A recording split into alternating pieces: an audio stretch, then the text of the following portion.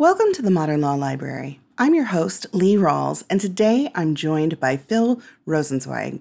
He's the author of a new book called Reginald Rose and the Journey of 12 Angry Men.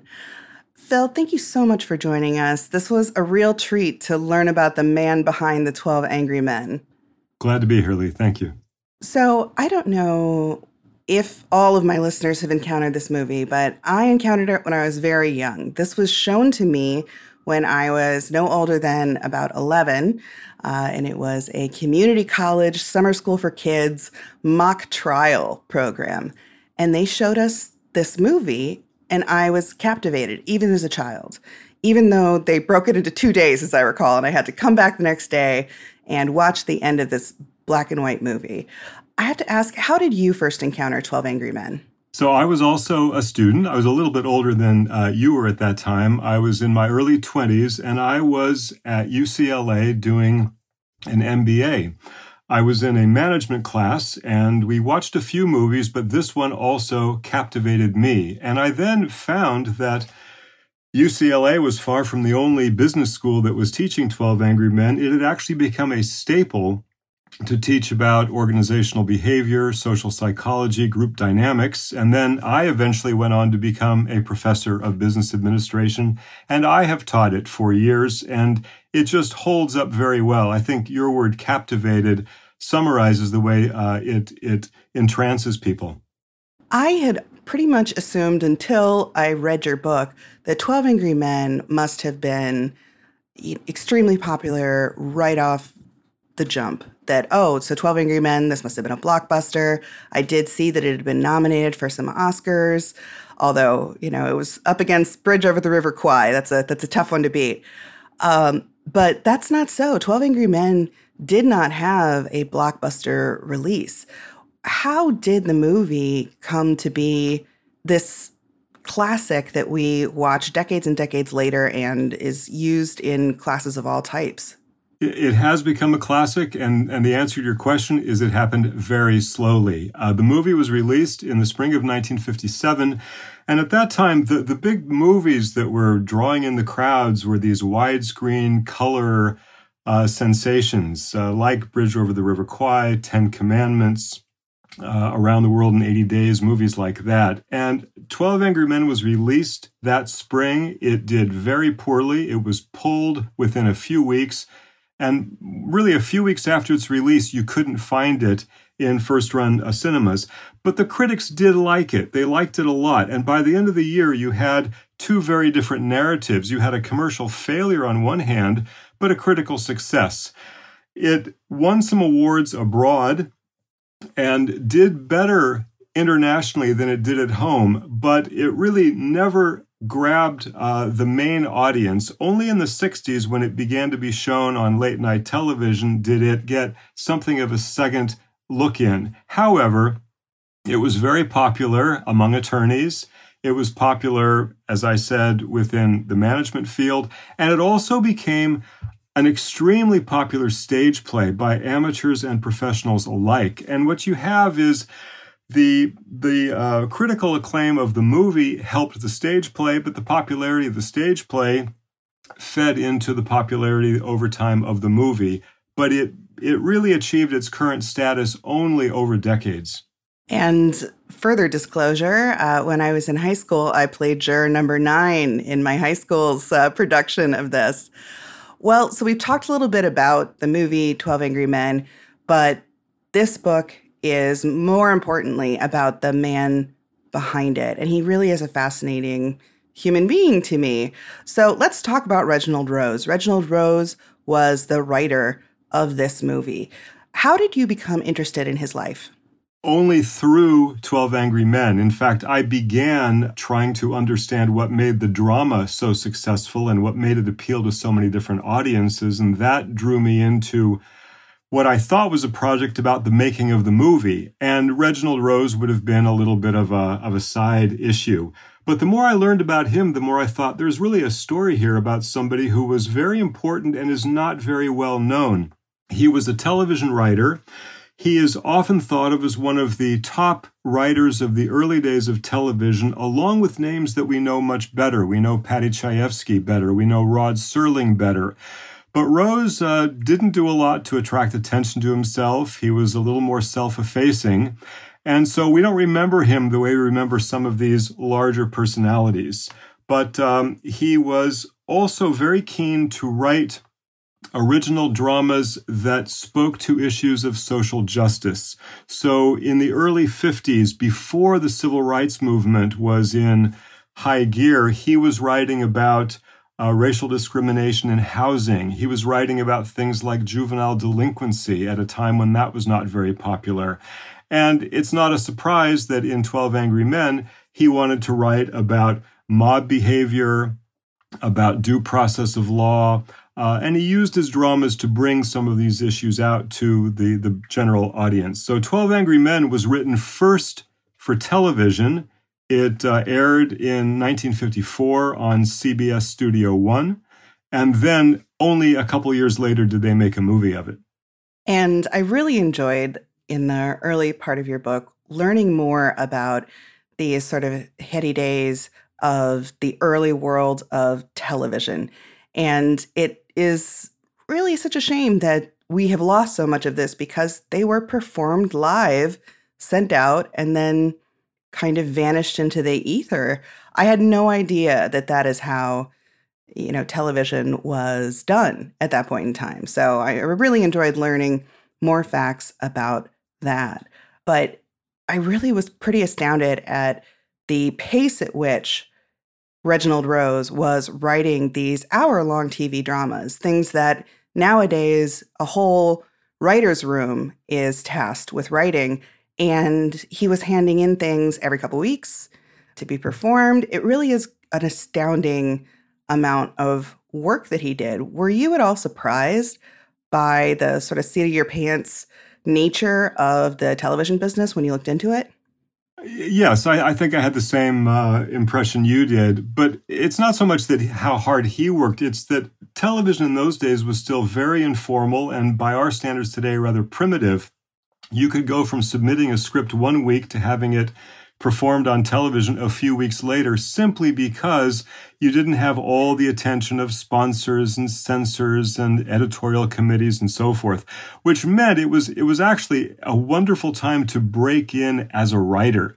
Television in those days, I'm talking now the early 50s, afforded an opportunity to young writers that was really unparalleled because the established writers weren't interested in television. They wanted to be writing for Broadway or maybe the movies. And what that did is it created a great opportunity for young writers, but also young directors and young actors, most of them in New York, to get their foot in the door and find an audience.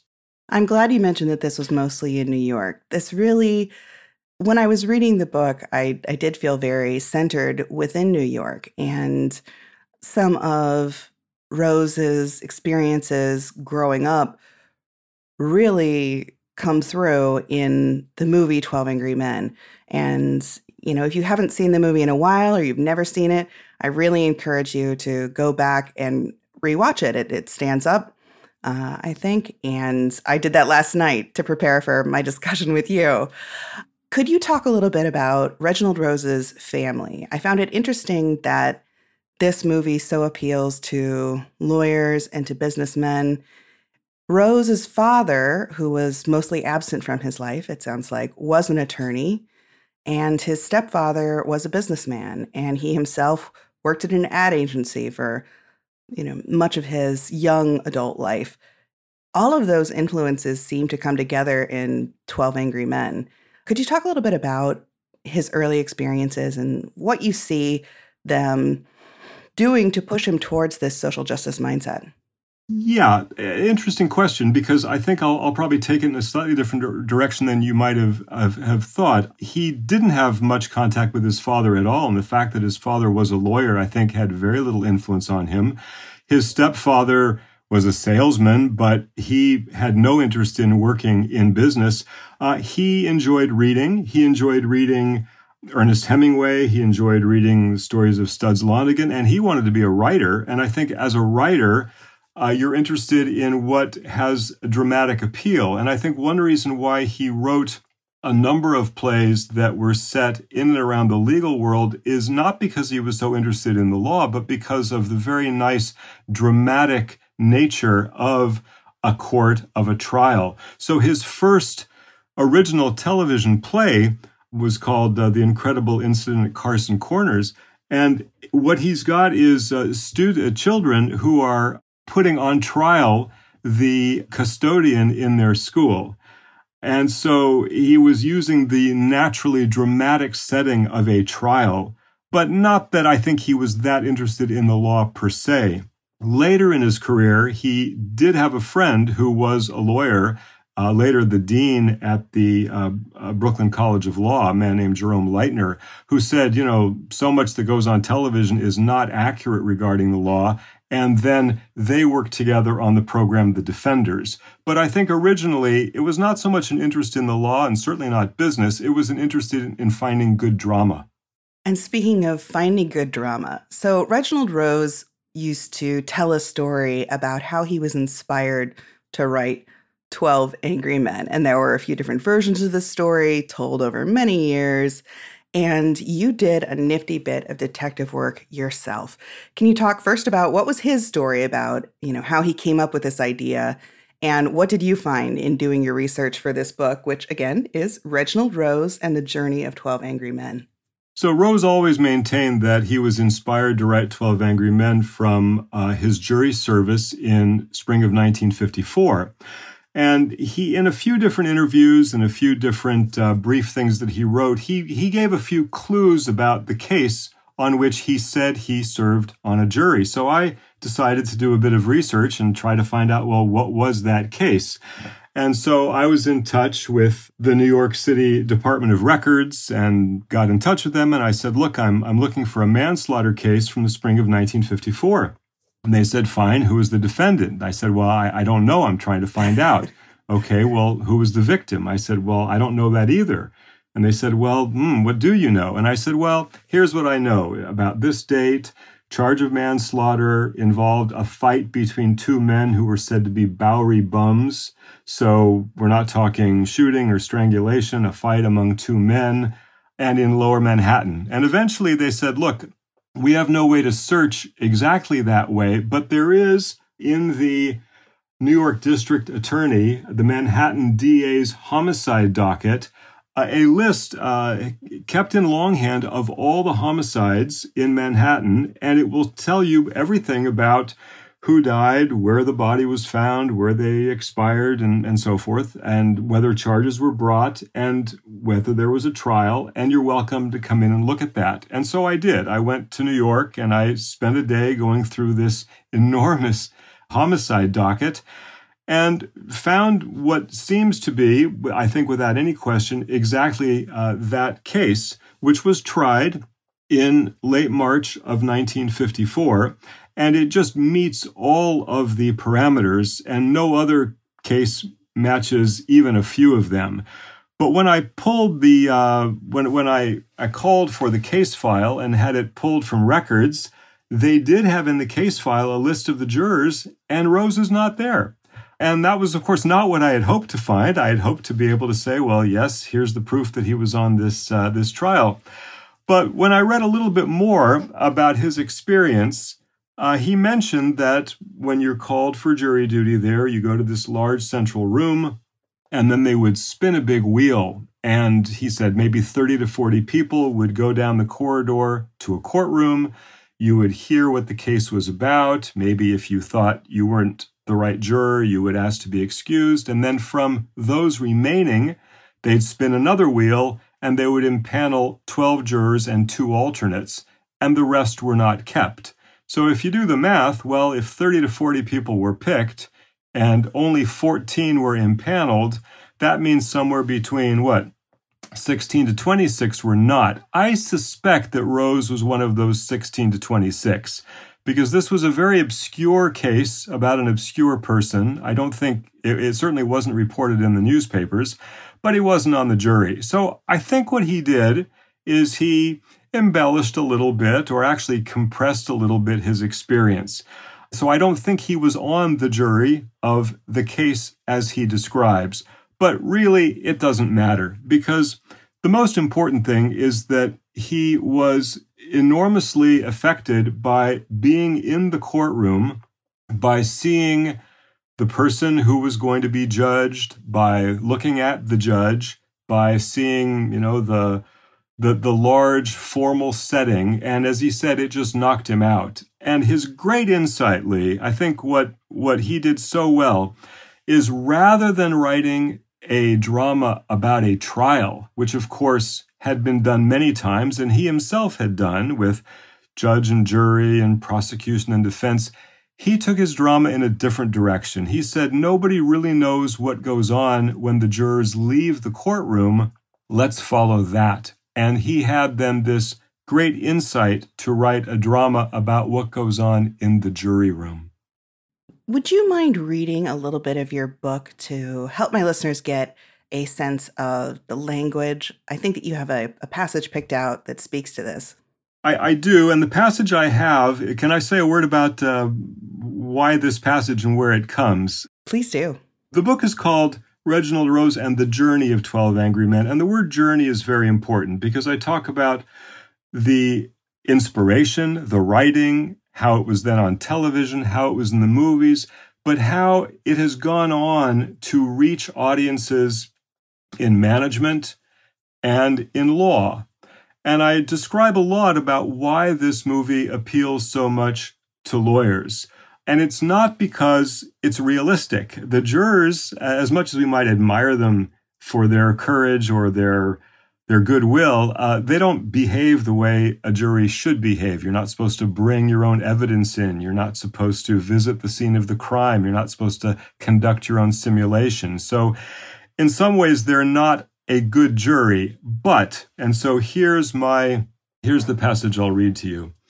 The enduring appeal of 12 Angry Men comes from a deeper truth, that in a democracy, a system of justice is only as good as its citizens.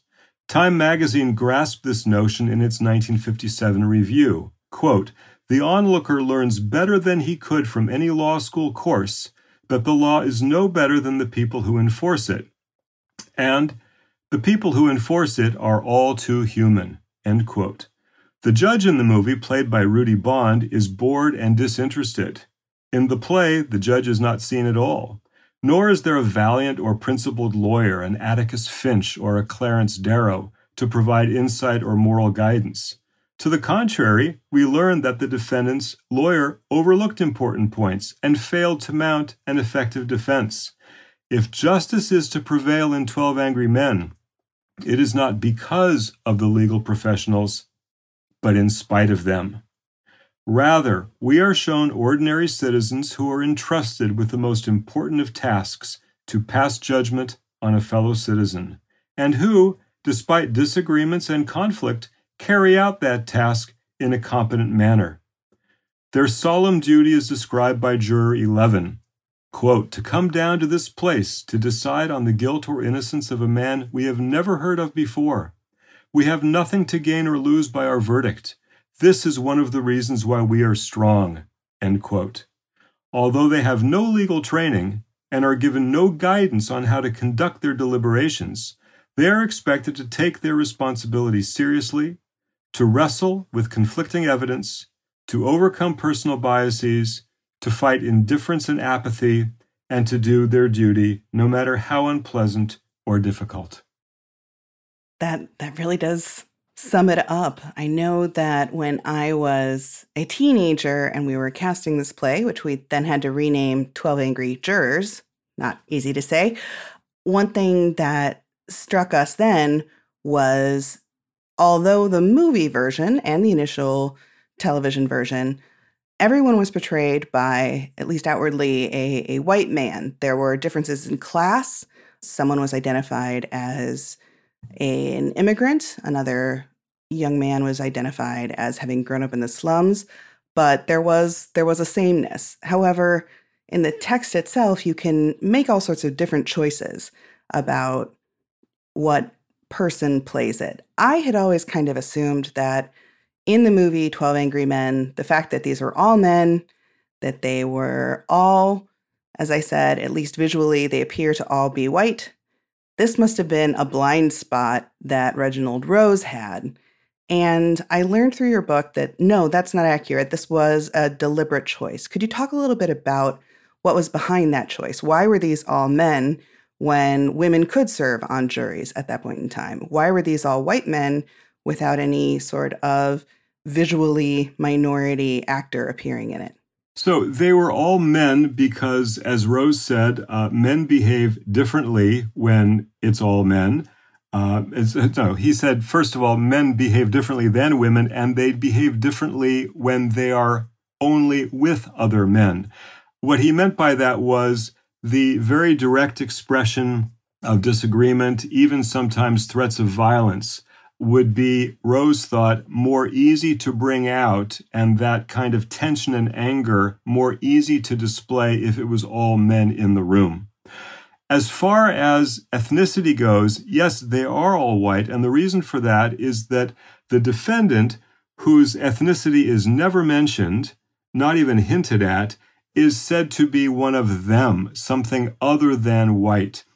And in Rose's outline, he gave the defendant and the defendant's father names. They were Jack Davis and Harry Davis. But then he dropped even that, and there's no clue about who the defendant may be. In the 1957 movie, the defendant is seen very briefly at the beginning and is probably, we might think, Hispanic, maybe in 1950s New York of Puerto Rican origin. But that's just what we might infer based on the casting that Sidney Lumet did. There's nothing in the script. And the reason for that is that by not mentioning any specific ethnic group, the lesson about us versus them and who they are is much more relevant broadly. It can be generalized to anyone. And so what Rose wanted was this all-male, all-white jury. But you're absolutely right. When they begin, you think, oh, they're all white men. They must be fairly similar. And they themselves, the characters, look around the room and they think, well, I'm surrounded by people like me. They probably see the world the way I do.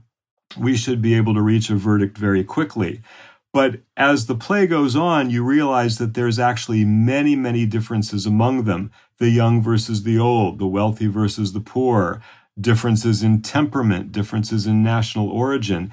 And these differences as they come out, I think, are more powerful, having come out from a group that appeared initially to be quite similar.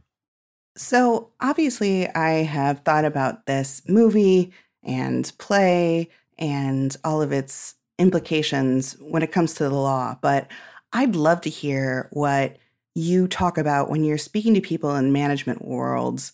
What's the importance of this movie to you when you use it as an example to management crowds?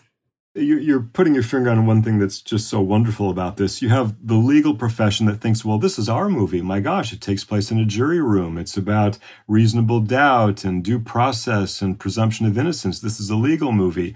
But in my field, we look at it and say, this is a wonderful example of behavior of individuals in groups. We see things like avoidance behavior. We see pressures for conformity. We see ways that we bond, ways that we challenge. We see forces for affiliation and for repulsion. We see different ways that people participate and don't participate over time. And there'll be people in my line of work who say, well, yeah, this takes place in a jury room, but really, this is about human beings confronting one another, working with one another in a small group setting. And the fact that it's in a jury room is almost incidental to the greater issues about conformity, influence, power, and interpersonal behavior. And so you have these two very different fields, each of which has enormous affection and reverence for this movie. And each of them is right. There's nothing wrong with one interpretation or the other, and it speaks to the extraordinary richness that Reginald Rose was able to imbue in what is a fairly simple drama from a structural standpoint. In rewatching the movie last night, I started noticing moments like, one of the jurors who is very timid, he offers cough drops to the room, and everyone pretty much ignores him, except for juror number 8, who is Henry Fonda, who is the protagonist, if we would call one of these 12 actors the protagonist, who says, "Oh yeah, I'll take a cough drop from you." And it's a very small moment if you're looking at this as a legal movie. But I have to imagine that if you're looking at this as a film about relationships and persuasion, that's a much larger moment. It is. And when I teach this, I'll mention that. I'll say, anybody notice the question about the cough drop? When juror 2 says, who would like the cough drop? Who wanted one?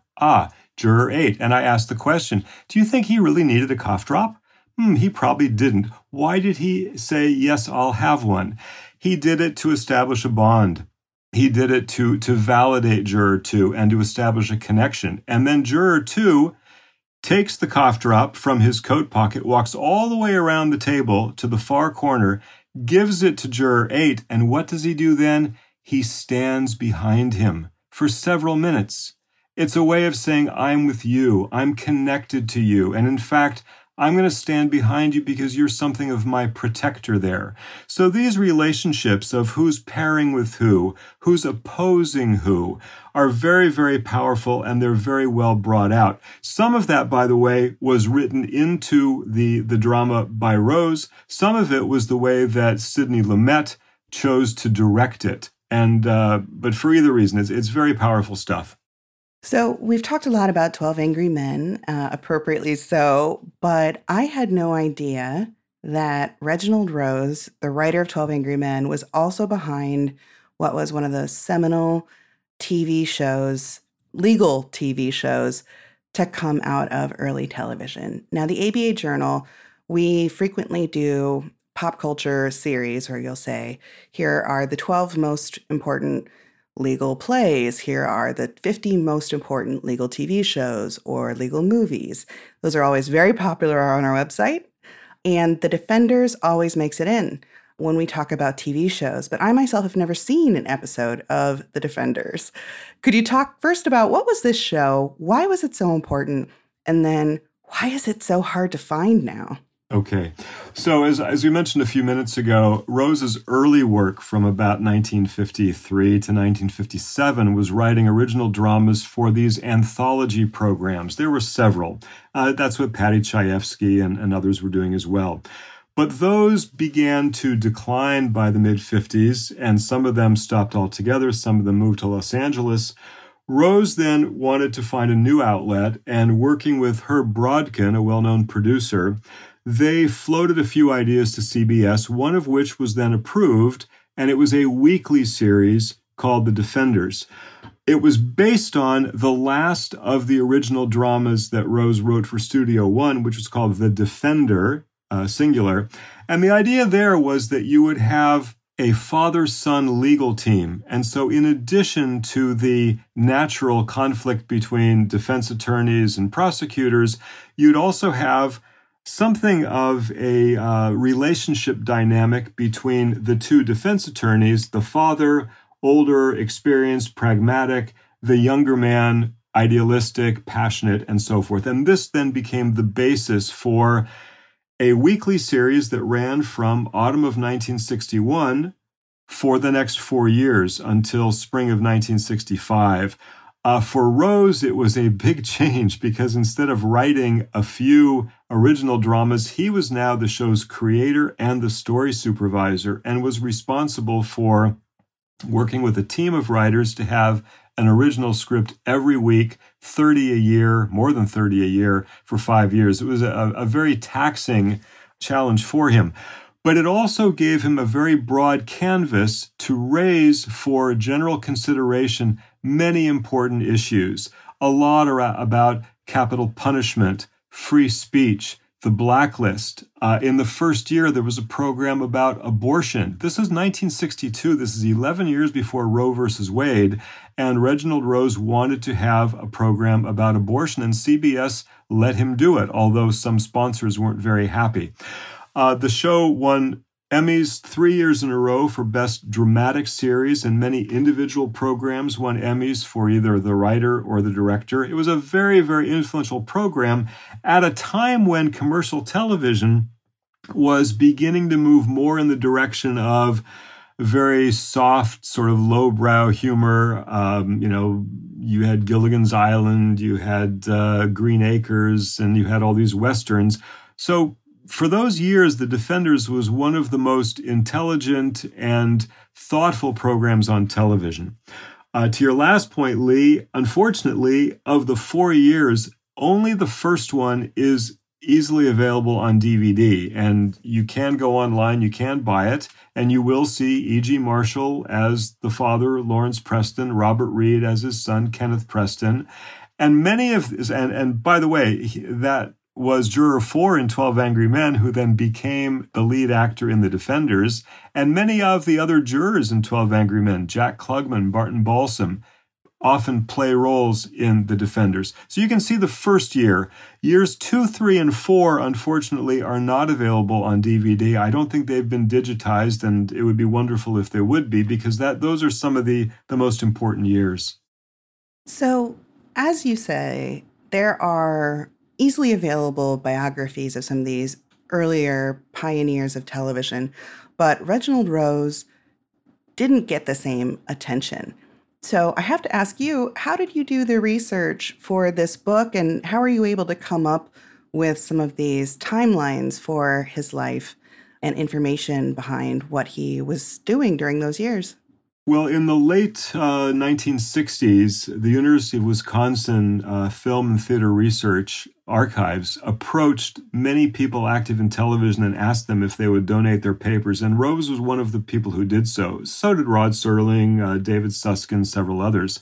So the good news is if you go to Madison, Wisconsin, you will find all of his papers, which includes outlines that were rejected, outlines that were accepted, early drafts, contract negotiations, all kinds of things. So that was one thing. Then, of course, I did searches of newspaper interviews that he gave and was able to piece together things that he said at various times. And even then, I didn't have as full a picture as I would have liked until I was able to make contact with his oldest son, Jonathan, who was able to fill in a lot of the details of Rose's private life. But Rose was a fairly private person, and there were numerous times in the 1990s when there were in New York panel discussions about The Defenders. He didn't go. An event held about Studio One at the Paley Museum. He didn't go. He lived very quietly his last years in Connecticut. I don't think he was a recluse. When people contacted him, he seemed to be willing to speak with reporters or researchers, but he didn't go into New York very much and didn't really seem to want to leave much of a record. He did, right at the end of his life, publish memoirs, but they were an odd kind of memoirs. He took his last year in high school when he was 16, a very formative time, and wrote a series of letters to long-lost friends, and the book is called Undelivered Mail. But if you go through that book, you can see some clues of his early years, about his family, where he lived, what high school was like, and so forth. So it's a fairly incomplete record that I was able to cobble together from different sources to create what I hope is a thoughtful and complete biography of a very important writer. One of my favorite of your finds actually appears on the cover of the hardback version of Reginald Rose and the Journey of 12 Angry Men. And it is basically, in 12 Angry Men, juror number 3 is one of the antagonists to juror number 8, played by Henry Fonda in the movie. And juror number 3, I believe, is Lee J. Cobb. And in early versions, there wasn't a real motivation that was clear of why was juror 3 like this.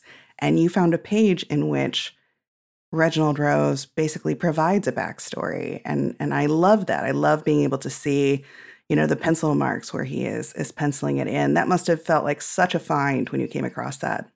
Yes. And that's what I found in Wisconsin, where I was able to see the first outline, then the first play, then the hand corrections to the play, and then the first screen version, and then some of the later screen versions. The climactic scene where Lee J. Cobb tears up the picture of his son and breaks down, that only came at what's called the shooting script, the very last version. They had different endings up until then. And so you're able to see the evolution of the script. And that point that you mentioned, Lee, where, we need to provide a bit more motivation. Why was Juror 3 so angry and so willing to punish this defendant? It's what in social psychology we call transference. His anger towards his estranged son is transferred onto the defendant.